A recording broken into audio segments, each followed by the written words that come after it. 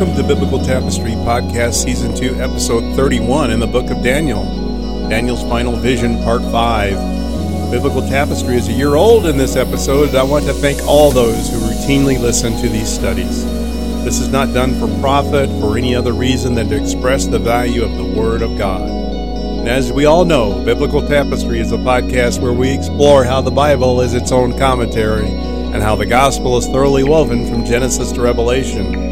Today, in this 31st episode in the book of Daniel, finishing up in chapter 11 and studying Daniel's final vision, this next section deals with the prophecies of the end times, things that have not yet transpired, but will, just as all the other prophecies have been literally fulfilled. All right, let's look at Daniel chapter 11, verses 36 through 45. The king will do as he pleases. He will exalt and magnify himself above every god and will say unheard of things against the God of gods. He will be successful until the time of wrath is completed, for what has been determined must take place. He will show no regard for the gods of his ancestors or for the one desired by women, nor will he regard any god, but will exalt himself above them all. Instead of them, he will honor a god of fortresses, a god unknown to his ancestors. He will honor with gold and silver, with precious stones and costly gifts. He will attack the mightiest fortresses with the help of a foreign god, and will greatly honor those who acknowledge him. He will make them rulers over many people, and will distribute the land at a price. Verse 40. At the time of the end, the king of the south will engage him in battle, and the king of the north will storm out against him with chariots and cavalry and a great fleet of ships. He will invade many countries and sweep through them like a flood. He will also invade the beautiful land. Many countries will fall, but Edom, Moab, and leaders of Ammon will be delivered from his hand. He will extend his power over many countries. Egypt will not escape. He will gain control of the treasures of gold and silver, and all the riches of Egypt, with the Libyans and Cushites in submission. But reports from the east and the north will alarm him, and he will set out in a great rage to destroy and annihilate many. He will pitch his royal tents between the seas at the beautiful holy mountain, yet he will come to his end, and no one will help him. So from these verses to the end of the chapter, there are disagreements to timing and whom is being discussed. Some still think this is all about Antiochus Epiphanes IV, but there are issues that don't occur in earlier verses. This thesis is called the Maccabean thesis.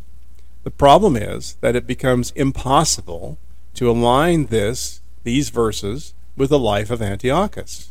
Antiochus did not exalt himself above every god. He did not reject the God of his fathers or worship a god unknown to his fathers. He worshipped all the Greek gods, offering a sacrifice to Zeus, in fact, on the temple altar. Antiochus does not die in Palestine, but he dies in Persia. So we will look at these verses referring to someone else, starting here in verse 36. The immediate context leads us to the conclusion that this is another ruler like Antiochus, who lives in the time frame just prior to Christ's return. These events will come at the time of the end. This end times person is not new to us because he's introduced to us in the book of Daniel with introductions in chapters 7 and 9. He is the little horn of Daniel 7 and the ruler that will come in Daniel chapter 9. Daniel 7:8 says, "While I was thinking about the horns, there before me was another horn, a little one, which came up among them, and 3 of the first horns were uprooted before it. This horn had eyes like the eyes of a human being and a mouth that spoke boastfully. As I looked, thrones were set up in place, and the Ancient of Days took his seat. His clothing was as white as snow. The hair of his head was white like wool. His throne was flaming with fire, and its wheels were all ablaze. A river of fire was flowing, coming out from before him. Thousands upon thousands attended him. 10,000 times 10,000 stood before him. The court was seated, and the books were opened. Then I continued to watch because of the boastful words the horn was speaking. I kept looking until the beast was slain, and its body destroyed and thrown into the blazing fire. The other beasts had been stripped of their authority, but were allowed to live for a period of time." And we see in Daniel chapter 9, verse 26, After the 62 sevens, the anointed one will be put to death and will have nothing. The people of the ruler who will come will destroy the city and the sanctuary. The end will come like a flood. War will continue until the end, and the desolations have been decreed. He will confirm a covenant with many for 1 7. In the middle of this 7, he will put an end to the sacrifice and offering, and at the temple he will set up an abomination that causes desolation until the end that is decreed is poured out on him. Now, we studied both these chapters in detail, and please reference those studies. In the New Testament, this is the man of lawlessness, the Antichrist, and we see in 2 Thessalonians 2, verses 3 through 12. Don't let anyone deceive you in any way, for that day will not come until the rebellion occurs and the man of lawlessness is revealed, the man doomed to destruction. He will oppose and will exalt himself over everything that is called God or is worshipped, so that he sets himself up in God's temple, proclaiming himself to be God. Don't you remember that when I was with you, I used to tell you these things? And now you know what is holding him back, so that he may be revealed at the proper time. For the secret power of lawlessness is already at work, but the one who now holds it back will continue to do so till he is taken out of the way. And then the lawless one will be revealed, whom the Lord Jesus will overthrow with the breath of his mouth and destroy by the splendor of his coming. The coming of the lawless one will be in accordance with how Satan works. He will use all sorts of displays of power through signs and wonders that serve the lie, and all the ways that wickedness deceives those who are perishing. They perish because they refuse to love the truth and be saved. For this reason, God sends them a powerful delusion so that they will believe the lie, and so that all will be condemned who have believed the truth, have not believed the truth, but have delighted in wickedness. And going back to season 1 in 1 John chapter 2, verse 18, dear children, this is the last hour, and as you have heard, the Antichrist is coming. Even now, many Antichrists have come. This is how we know it is the last hour. This is the same beast that in the book of Revelation takes up chapters 11 through chapter 20. All right, back to verse 36. The king will do as he pleases. He will exalt and magnify himself above every god and will say unheard of things against the God of gods. He will be successful until the time of wrath is completed, for what has been determined must take place. The coming Antichrist will think that they can act with impunity toward anyone or anything, just as Antiochus had thought. Power will go to the head of this evil person, and belief in their own invincibility and importance. This will lead to shocking and blasphemous speech and actions against God and his people. He will succeed for a time, as all have, but there is an end. Time of wrath in this verse is translated from the Hebrew word za'am, which means the wrath of God is being poured out against the Antichrist and the Antichrist supporters in the last days. These last days of the tribulation, the 70th seven, as Daniel explains to us. These things are determined as explained in the book of Truth, where Gabriel is passing on this information directly to Daniel. These things must take place in order of the sovereign God to accomplish his purposes. Verse 37, he will show no regard for the gods of his ancestors or for the one desired by women, nor will he regard any god, but will exalt himself above them all. The Antichrist will reject whatever religious practices that his ancestors had practiced. We know that the Antichrist rises from the area covered by the ancient Roman Empire, so perhaps this is a rejection of some kind of Christianity that he'd been known for where he came from. Now the next phase is problematic. It says, no regard for the one desired by women. What does this mean? Well, on both sides of this phrase is a continuing contempt for God. If this is referring to all things associated with God, then perhaps this is a reference to Jesus Christ. Philip Morrow felt that the one desired by women alludes to Christ because Jewish women had desired to be the mother of the Messiah, the one that was to come. The Antichrist has contempt for all religion except what exalts him, and as we see next, he has a god that he worships a god of war and conquest. That is what the Antichrist honors. 2 Thessalonians 2:4 says he will oppose and will exalt himself over everything that is called God or is worshipped, so that he sets himself up in God's temple, proclaiming himself to be God. Verse 38, instead of them he will honor a god of fortresses, a god unknown to his ancestors. He will honor with gold and silver, with precious stones and costly gifts. The God that the Antichrist will honor is a god of fortress. This can only mean military power and might. War is the Antichrist's passion, as it means a gain to more power for himself. His ancestors may not have honored this military power and might, but the Antichrist will. He will spend extravagantly with gold and silver to gain power and secure allegiances from people and nations. Verse 39, he will attack the mightiest fortresses with the help of a foreign god, and will greatly honor those who acknowledge him. He will make them rulers over many people, and will distribute the land at a price. The Antichrist god is military power and might, and this foreign god his ancestors did not worship will propel the Antichrist to attack all the mightiest forces on earth. He will destroy all those who dare to challenge his authority and his power.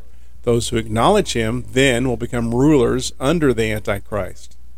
In Revelation 13:4 it says people worship the dragon because he had given authority to the beast here being Antichrist.